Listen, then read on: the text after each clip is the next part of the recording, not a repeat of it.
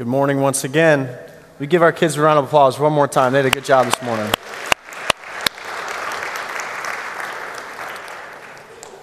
So we're glad to have you kids in the service this morning. Adults, this sermon is probably going to be directed towards the kids, and you just need to come along for the ride, okay? The reality is, most of us would prefer that most sermons are directed towards kids, because then we would understand actually amen. Who said amen? Thanks for that. And so here we go. Do you realize that we live on one of the safest places in the planet? The United States is the safest place we could possibly live. Now, if you think about what you see in the news and you think about things that you should be nervous and afraid of and all that goes into that, you understand that the reason why we have a hypersensitivity towards those things is because we live in a very safe place. Specifically, did you realize that Western New York, Williamsville, Amherst is the safest place in America? Actually, statistically, in the years 2000 through 2003, we were the number one safest place to live in America, here in Amherst, New York. There's a sign as you come into town. You'll see it. We're proud, even though it's not current. We've fallen off. We're like in the top little bit right now. In fact, in 2018, just so that you know, if you wanted to be aware, the number 2 safest place to live is Honolulu, Hawaii. Anyone want to be safe and move to Honolulu? Yeah. Number 1 is Sunnyvale, California. So those are the 2 that this year, the safest possible places you could live in the United States. But Amherst is not far behind. So we live in a very safe place. Specifically, 2018, that's this year, WRK said, what are the safest neighborhoods in Buffalo? Here's the top 5. Northwood Drive and Ayer Road. If you know where that is, that's right over here by Suburban Hospital, right? Tonawanda Creek Road and New Road. Am I getting into anyone's backyard? That's up by the NARC, the North Amherst Recreation Center, or the dog park over in that area. That's the number 4. Number 3 is Maple Road and Youngs Road. So that's where Maple East and Maple West elementary schools are. We're getting closer. You see that? We're even closer to where we are right at this moment. Number 2 is North Forest and Forest Hill Drive. So that's where the Amherst Rec Center, Sheridan Drive, Mill Middle School, all of that, very, very safe. The number 1 safest place in our area is Gettsville and North Forest Acres. So that's where Heim Middle is, and the UB jogging path, that edge of the creek there. So we literally live not only in the safest place in the world, we live in the safest city in that country, and then even the safest area within that city, within the country. So do you understand the context of where we live and how blessed we are to live here? But did you know that there are Christians being persecuted because of the gospel all around the world? We don't realize it because we live here sometimes, that we live in a very safe place, but there are places around the world who are not as safe. Church historians actually say that more Christians are being persecuted for their faith in the last 100 years than in all prior centuries of the church. And so if you've heard about the Crusades, kids, or if you've heard about different times that it was really unsafe for people to be a follower of Jesus Christ, to abide in Christ, it's actually worse now globally. If you just Google, as I did this week, persecution of Christians, and look for some of the more recent articles, here's a few that pop up. Christian persecution and genocide is at its worst, was the title of Newsweek, January 4th, 2018. The article goes on to talk about the persecution and genocide of Christians across the world is worse today than any other time in history, and Western governments are failing in their attempts to stop it. Another article, this is out of Business Insider, January 11th, 2018. Chinese authorities demolish a Christian megachurch, sparking fears in China. So Chinese authorities demolished a well-known Christian megachurch, highlighting tensions between a growing Christian population and the atheist Communist Party in control. The church had been built with nearly $3 million in contributions from some of China's poorest regions. So they had gathered and pooled their resources together. They had built this church. It was a large church a few thousand people attending the church, and it had been in existence. And the next thing you know, 1 week they come, and all of a sudden bulldozers are there, and they just literally bulldozed the place, blew it up, bulldozed it to the ground, and their church was gone. And so the persecution of Christians is something that we see currently worldwide, even though we live in the safest place that we could possibly live. In that, there's something that we can read from Scripture about this, because there was churches who were persecuted, there's lives that were at stake, and yet they continued to follow Jesus. So let's look in the book of 1 Thessalonians. If you get your Bibles out this morning, we have the Bibles in front of you there in the pew in front of you. I'll be in the New International Version. Parents, if you help your kids find their way to 1 Thessalonians. 1 Thessalonians, we're going to start actually in chapter 1 today, even though the message will be coming from chapter 2. This letter is written by the Apostle Paul. He writes it to the church at Thessalonica. Kids, is that a weird name? Thessalonica. Say it back to me. Thessalonica. Is that weird? Okay, say this one with me. Cheektowaga. Tonawanda. Lackawanna. Thessalonica. All right, so it's just a town, but the church at Thessalonica, and so there we get the Thessalonians who lived there at that church. So 1 Thessalonians chapter 1, beginning in verse 2, says this: "We always thank God for you and continually mention you in our prayers. We remember before our God and Father your work produced by faith, your labor prompted by love, and your endurance inspired by hope in the Lord Jesus Christ. For we know, brothers and sisters," that's what they called each other there in the church, "loved by God, He has chosen you, because our gospel came to you not simply with words, but also with power, with the Holy Spirit and deep conviction. You know how we lived among you for your sake. You became imitators of us and of the Lord, for you welcomed the message in the midst of severe suffering with the joy given by the Holy Spirit." And the Apostle Paul had written this letter to people that he had visited just for a few weeks. He was there in the city of Thessalonica for almost a month maybe, but about 3 to 4 weeks was really all he was there. So when he says that we came and we lived among you for your sake, he shared the gospel with them. But then he was persecuted and pushed out, thrown into jail. And even the people who followed him, they were thrown into jail and had to post bond just to get out of jail for doing what we talk about, and that is sharing the gospel. Verse 7. "And so you became a model to all the believers in Macedonia and Achaia." Now, kids who are in the service this morning, and when I say kids, I mean normally you would go to kids programming during this time. So adults, take it easy, okay? I'm going to ask some questions and I want them to answer, okay? So kids that are with us, if you know the answer to the questions I'm going to ask today, you're going to jump to your feet and I'll call on you, and you'll, with great gusto, talk and let us all know what the answer is, okay?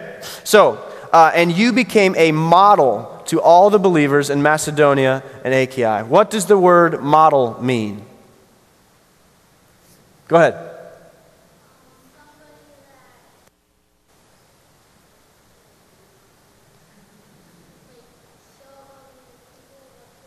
Someone who shows other people what to do. Good. Someone else. What is a model? In the back. You're going to have to talk loud.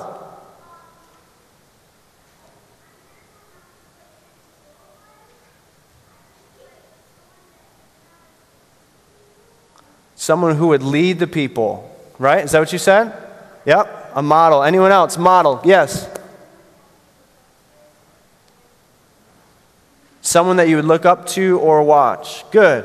I'm using model this morning to use, does anyone know what the word illustration means, or an example, or, right? That's what we're going to talk about as a model this morning. Now this morning I'm going to use this illustration, this model this morning, of this over here on my left. You are right. What is this in front of me?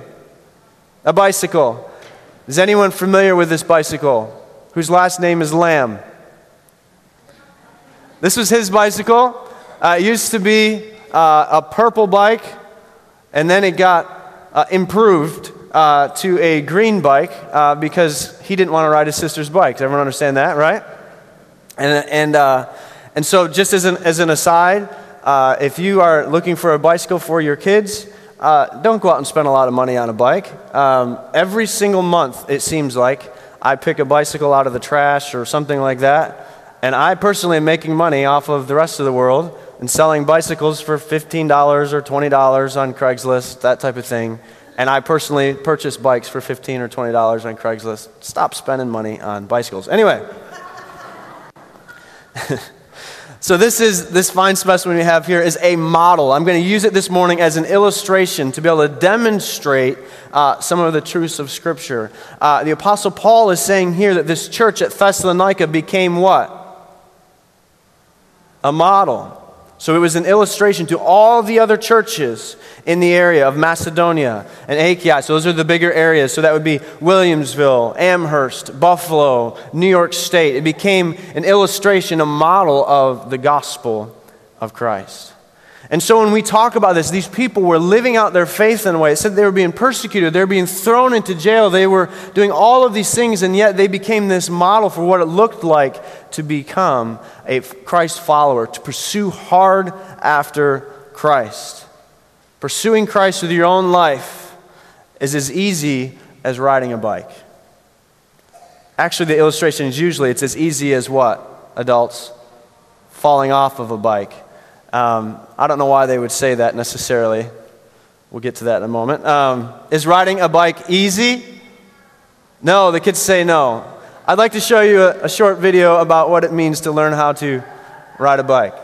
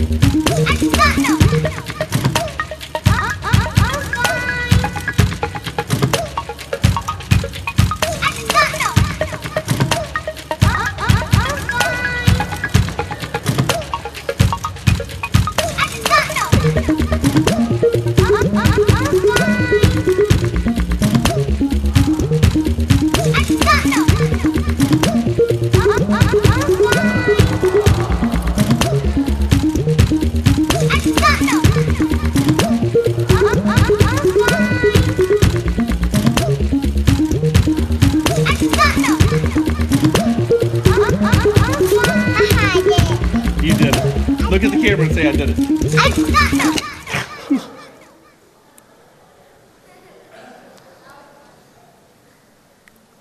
So some of you who have the spiritual gift of mercy, that was just absolute torture for you. For the rest of us, it was amazing, okay?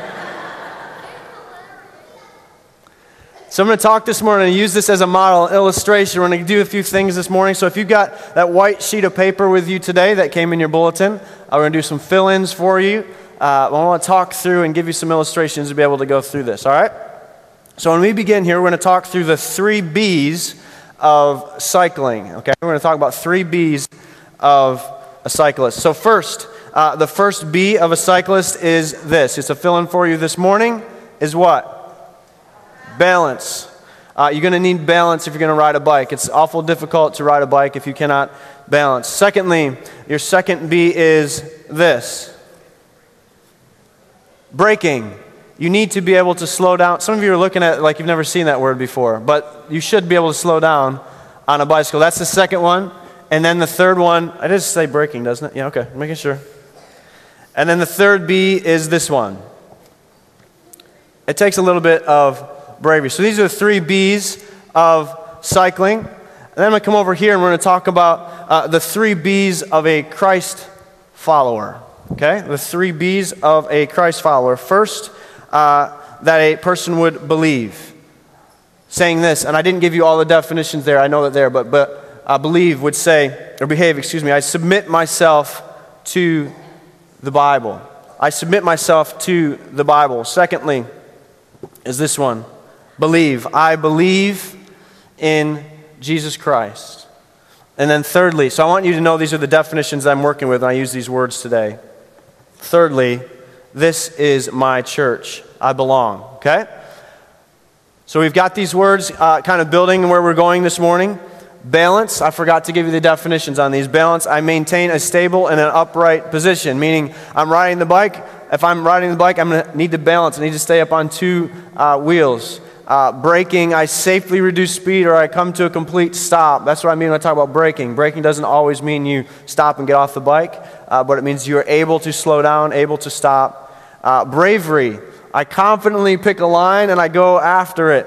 Riding a bicycle, you can tell a kid who's afraid, and if he's looking down at the front wheel, he's never going to be able to go forward because he's not able to look at where he's going. And even as a cyclist gets more and more advanced, really at the end of the day, it's all about picking a line and being able to go after it.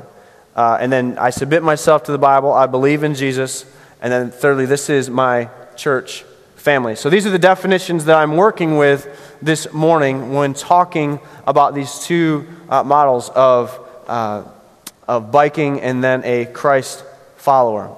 So let's talk first about an ineffective, this is your first fill-in, the ineffective model.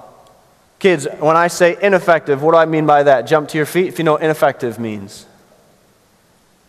Ineffective. You got to stand to your feet, though. It was the right answer. Jump up. Not being helpful. Yeah, not being effective. Excellent. All right. So if it's an ineffective model, here's what happens when you're biking. If it's an ineffective model, what happens first is you try to start by braking. And then you are super brave and you expect that you're going to be able to balance a bike. Most kids, when they start on the bike, they've started with training wheels or they're on a tricycle or something like that, and they are able to stand on the brakes or balance the bike like that because they've got training wheels on it. And the first thing they do when they get on a bike is they stand on the bike the same way they always have, and by standing on the brakes, they cannot balance the bike. It is an ineffective approach. Do you agree? Kids who know how to ride a bike, would you agree with me? Is this an ineffective approach? As long as you're standing on the brakes, are you riding a bike? No, you're not going anywhere. You're standing, right? And what happens when you're riding a bike, and if it's super ineffective, if you are standing on the brakes, holding on the brakes, and trying to balance a bike, it is nearly impossible to do. No matter how much courage or bravery you have, that I'm going to go out and ride a bike today, and you're standing on the brakes, it's pretty ineffective. So if I come over here and I make the connection to the local church, here's what you will see. An ineffective church looks like this. First, we say that we believe. And then second, we say that we will behave. And third, we say we belong. What do I mean by that? If we have this approach, we say, first, we want to make sure that people believe that Jesus Christ is the Son of God before we allow them to do anything else in the church. And in doing so, we think that if they have their belief system down, then they will act right and do the things that we expect of them to do or behave in the way that we expect them to behave, and then they can be part of our club, of our society, of our local church. And you'll find that this is an ineffective model. Jesus talks about this when he meets with a woman or sees the woman with an alabaster jar. Kids, do you know the story of the woman with an alabaster jar? What is an alabaster jar? Parents is coming to you in just a second. Some of you don't know. Kids, anyone know what an alabaster jar is? Yeah, go ahead. A jar that has spices in it, has some oils, perfumes. It's like a bottle of perfume. And so in Matthew chapter 26, Jesus, he was in Bethany, it says. I'll read this to you. It says, Jesus was in Bethany, and he's in the house of Simon. And a woman came up to him with an alabaster flask or jar of very expensive ointment. And she poured it on his head as he reclined at the table. Now, this would not happen in our culture today whatsoever. But why in that culture, does anyone know, why in that culture would someone pour oil over another person's head? Yeah. To honor them. Yeah, very good. What's another reason? Yeah, go ahead. They smell bad. Yes, we want to make them smell better. I like that. Any other ideas? Does anyone remember the story of King David? Before he was king, when he was selected from the rest of his family, what happened in that process? They anointed him. They poured oil over his head. It was an honor to say this was going to be the king. And so this woman, she takes an alabaster jar, this ointment, and she pours it over the head of Jesus. What is she symbolizing? What is it a model of? That he would be the king. That he would be the Messiah. She poured this very expensive ointment over his head. She poured it on his head while he was there at the table. Now, I don't know whether he was just eating dinner at the table and she ran up behind him and dumped it over his head as a sneak attack or something. I don't know how that happened. But his disciples saw it and they were upset. They were indignant and they said, "Why this waste? This could have been sold for a large sum and given to the poor." So what happens is in this ineffective model, all they saw was the behavior of this woman. And they said, well, she's not one of us. She's not part of our club. She's not part of our society. And so she can't belong here. She doesn't believe the same things that we believe. But even though she's doing this grand gesture, it is a waste. And they try to push her away. And that's a very ineffective way. It's a very ineffective way to follow Christ. It's a very ineffective church that has this type of mindset to say, you have to believe everything that we believe. You have to behave and act and watch the same movies that we watch or listen to the same music that we listen to. Do all of those things and then you can be in our club. Jesus says this is unsatisfactory. So that's the ineffective model. Secondly, we have the excessive model. The excessive model. So I come back here to my illustration or my model here with the bicycle. In the excessive model, here's what happens. We put bravery, number 1, and we put braking and balance, I think at the end here. I want to make sure I got these in the right order. Bravery, number 1. Number 2, balance. And number 3, braking. So what happens with this person is they get on the bike, they are super brave, they are bold, they are courageous, they've learned a little bit about balancing the bicycle, and so they decide to take off down the side of the mountain, right? Have you seen kids like this? Certainly on the ski slopes, so that's a different illustration, but I've seen this on the ski slopes where a kid just starts at the top and they just gun it. They go for it. And what do you expect to see with a person like that on the ski slopes or a person like that on a bicycle after you catch up with them in a little while? What do you anticipate you're going to see? You're going to see pieces and parts of what was left of the bicycle all over the place. This is an excessive way to go about things. And the same thing is true in the church. An excessive model in the church says this. If we put this one first, we put behaviors first, and then we put belief second, and then belonging third. What ends up happening is the person gets all of their behaviors right, and then they don't even have to believe. If they get all their behaviors right, they don't even have to believe, and they still are able to be part of the church and belong to the church. And they can get all of the attitudes and behaviors, and they do all of those things correct, and they miss Jesus in the middle of it. Do you understand that?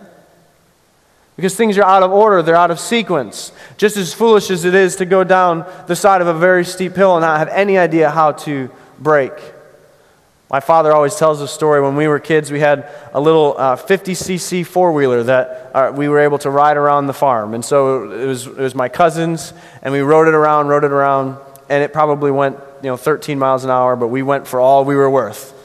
And he tells a story about my cousin racing around, and he pulled him aside and he says, "Listen, do you know how to ride this thing? Are you being careful?" And he said, "Show me where the brakes are on it." And he goes, oh, this doesn't have any brakes.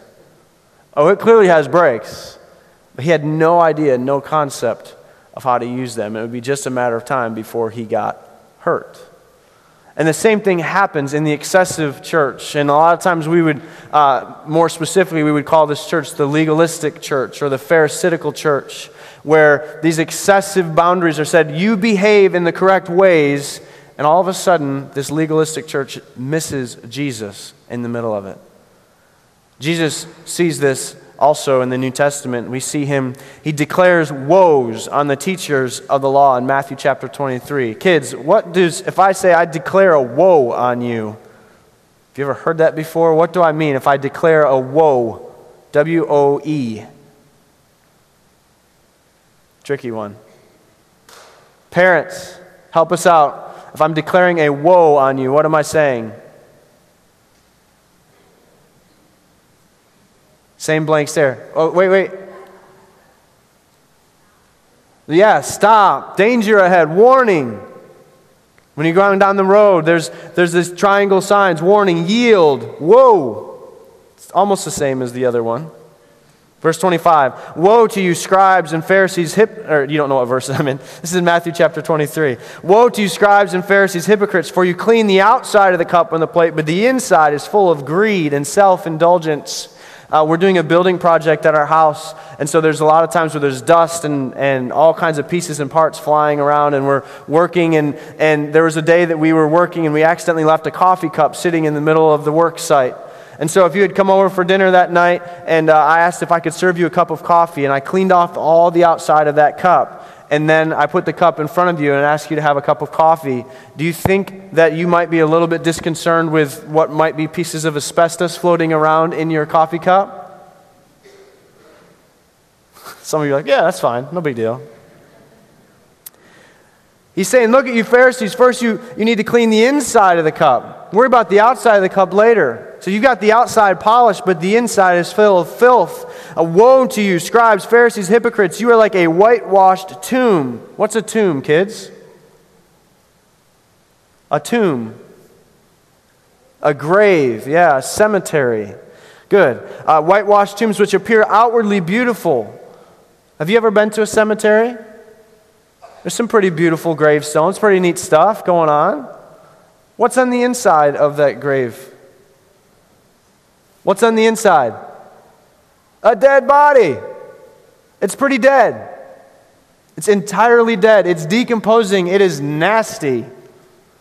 And he says, what you're doing here by this excessive treatment of behaviors and missing beliefs and missing how all of this comes together and assuming that belonging to the church is so important, and in doing that, it is just like having an open grave in the middle of your midst. How disgusting that would be. That is an excessive model. Thirdly, we want to talk about this morning. The irresistible model. The irresistible model. Kids, what do I mean by the word irresistible?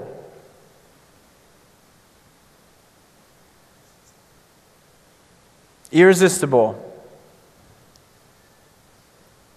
I'll give you an example, maybe you know. So, we go most springs, maybe some of you went this last month, to some of the different maple syrup shacks and things around the area where you can go and you have pancakes and maple syrup. Does anyone do that? Raise your hand if you did that this year. There's a few of you, okay. And so we like to do that every year. There's a journey that we kind of go on. We go back to kind of my heritage, our homeland, that type of thing. And we have maple syrup and pancakes. And we have a video a few years ago, one of the first times that we went there. Our oldest two, Delia and Hazel, they're eating the pancakes. And we got this video of them eating the pancakes. And those two kids are just shoveling the pancakes in, one after another. Glop, glop, glop, glop, glop, glop. And we asked Delia, what is going on with these pancakes? And she said, I don't know. They're just so good. I just can't stop eating them. And maple syrup was just like more than her whole body had ever experienced before. And she just consumed it. It's irresistible. She didn't know what was going on, but she was going to eat all of those pancakes, one after another after another. And I'm not too far from that when I go there either. This irresistible model. So on a bicycle, what I think is an irresistible model is this. When you've got balance and you're able to brake your bike, you can be brave when it comes down to it. This is the irresistible model on a bicycle. When you're in control of a bicycle, there is nothing like it. When you're in control of a bicycle, it is like the most amazing thing to be out there in all of the elements. There is really nothing that can stop you. And if you've paid any attention to cycling across, there are people who are riding their bikes across the country. There are people who ride their bikes across glaciers. There are people who ride their bikes in any condition, anywhere, anytime, any place, do all kinds of absolutely crazy things. There are people who would be able to come in here, ride their bike down the aisle, and literally, no joke to you, they would be able to hop their bike on the back of these pews, one bike or one pew to the next, and just go right on down through, right across the pews and out the door as if nothing could slow them down, nothing could stop them. It's incredible, but first, they have to understand what the balance of the bike is. They have to understand how to brake a bike and control a bike, and bravery comes along with it. In a similar situation, over here in the local church, what we see is that when people belong and people believe, the church is irresistible and the behaviors are unstoppable. What ends up happening is you see a church like we see here in the New Testament, a church that is just willing to do anything and everything they possibly could imagine for the sake of the gospel. In Jesus' life, he meets Matthew, the tax collector. Kids, do people like tax collectors? No. Adults, do people like tax collectors? No. Wally shakes his head at me. That's all right. Adults, kids, do people like tax collectors? No. As Jesus passed on from there, he was leaving in one city, he came to a man called Matthew sitting in a tax booth, and he told him, he said, "Follow me." And immediately he rose and followed him. And as Jesus reclined at the table in the house, he told there was many tax collectors and sinners that all came, and they sat and reclined with Jesus and his disciples. When those Pharisees saw it, they said to the disciples, "Why does your teacher eat with these tax collectors and sinners?" When he heard it, he said, "Those who are well have no need of a physician, but those who are sick." And then he has the audacity to tell those leaders, he said, "Go and learn what this means." When he said that to them, they were the most educated people in all of the area. And he had the audacity to look them in the eye and say, "Hey, why don't you go figure this one out? I desire mercy and not sacrifice. I came to call not the righteous, but the sinners." And so what Jesus is telling people when he is talking with Matthew the physician, when he is having this dinner with them, when he's inviting people into his home and interacting with those who are far from him, he is saying the sick are the ones who need a physician. The sick are the ones who need a physician. It's as foolish as saying, "I'm going to make sure that I stop coughing before I go to the doctor." Doesn't make any sense. Or, "I'm going to get the house cleaned up really good before we pay to have a maid service come in and work in the house." Does that make any sense? I need to get my belly full, and then I'll go to the grocery store and buy some groceries. That one makes sense to you? That illustration broke down. Anyway, we'll move forward. Did I say it backwards or something, or you just wanted a belly full? Never go hungry into a grocery store. I got you. Restaurant, that'll work. The church at Thessalonica. Come back with me, people. I got all of you at the grocery store in your minds. You're going down the aisles. You're like, aisle 7 on the left-hand side. That's the ticket. The church at Thessalonica. Thessalonians chapter 2, beginning in verse 13. 1 Thessalonians chapter 2, beginning in verse 13. And we also thank God continually, because when you received the word of God, which you heard from us, Paul went and spent his time with people who didn't know the gospel already. He went and he allowed himself to belong in their circles. We talk about this often when we talk about as a church. We want to be present in people's lives. I was talking with a gentleman earlier who was invited to go and with his neighbors to a pub crawl. He said, listen, that's not my thing, but he went and he built some relationships with his neighbors. I was invited the other night to go to a bar with some of my neighbors for the draft. And just being invited to go to those situations mean that you start to understand the context what Jesus was in. He was with tax collectors, he was with sinners, but you can go into those situations and you can be a light in a dark place if you're willing to do so. The word of God, which is indeed at work in you who believe. There it is.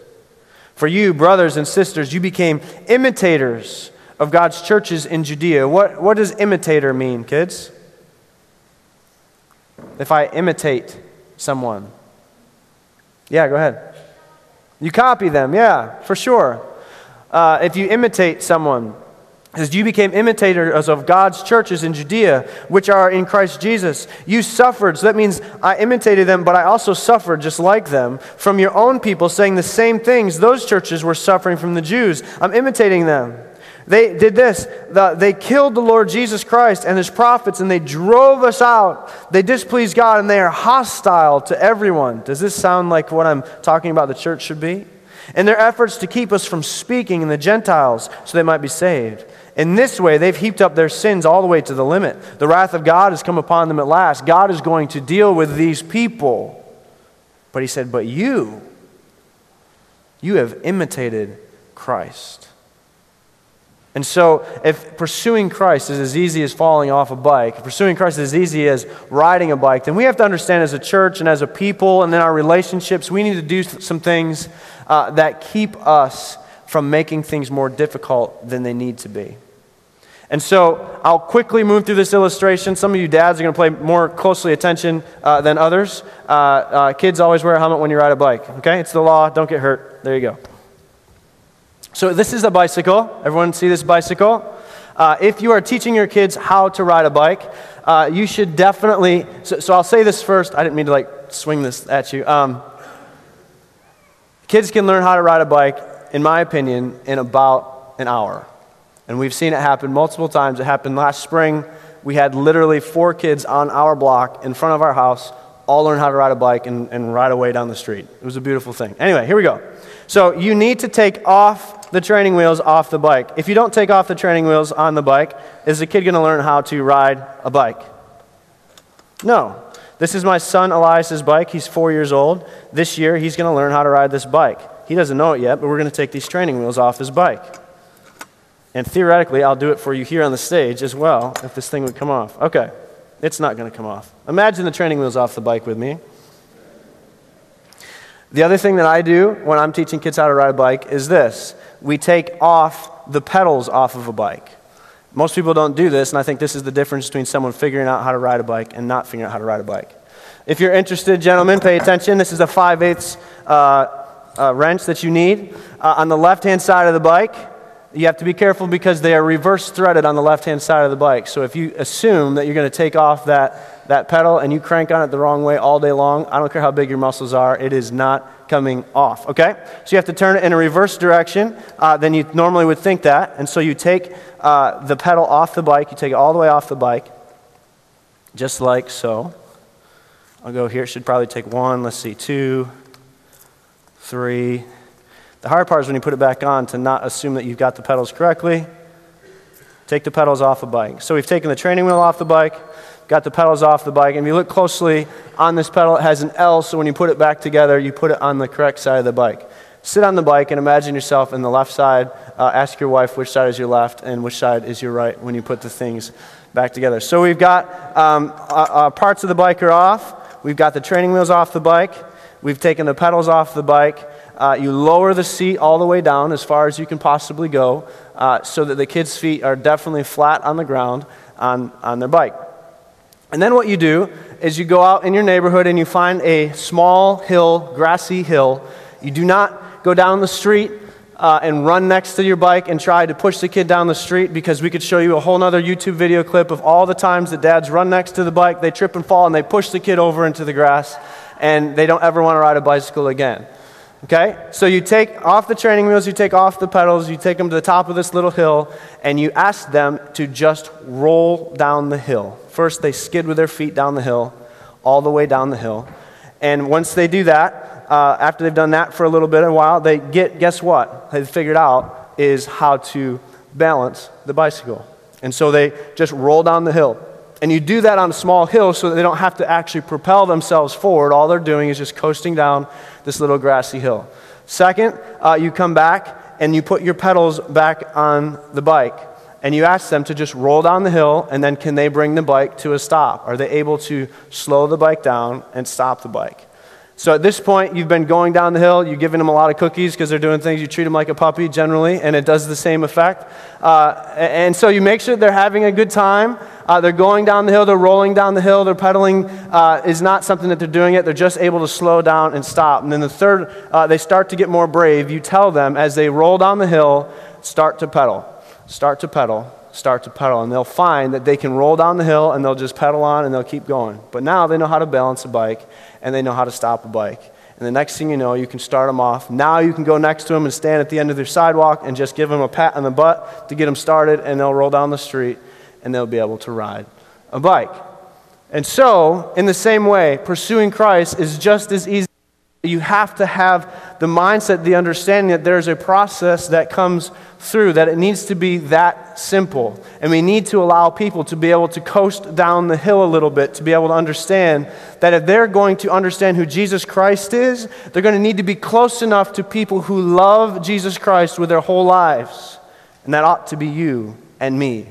The person next to you on your right and on your left ought to be the brightest shining light of Jesus Christ, of anyone in their circle. You ought to be the brightest shining light of Jesus Christ, of anyone in your circle of influence. And by being a person who allows someone to be around, to be in your world with you, you will find that you can demonstrate for them and help them to believe in Jesus. And by doing so, there is no thing that is going to stop a Christ follower. And I found that to be the case with a simple thing as simple as a bicycle. Once a kid knows how to ride a bicycle, once an adult knows how to ride a bicycle, and they're confident with it, there's nothing that they're not willing to try at least once and give it a shot. And so in that, using this morning that illustration, we're going to transition to a time of communion. Because what communion is a model as well, that Jesus modeled for us. And so as we come into this time, I want you to know, parents, to be able to walk through some of these steps with your kids, to be able to understand that they need to be able to see you demonstrate what it means to live a life that demonstrates forgiveness, to live a life that demonstrates loving one another, that demonstrates a life that is lived out for Christ. So communion attendees, if you'll come forward and help me out here this morning. We learn about Jesus at the Last Supper. He demonstrates, he said, this meal, which we're going to have regularly and often, he says to his people, he said, this meal is going to be a model, just like this bicycle illustration was a model this morning. This meal was going to be a model for what he was going to do on the cross.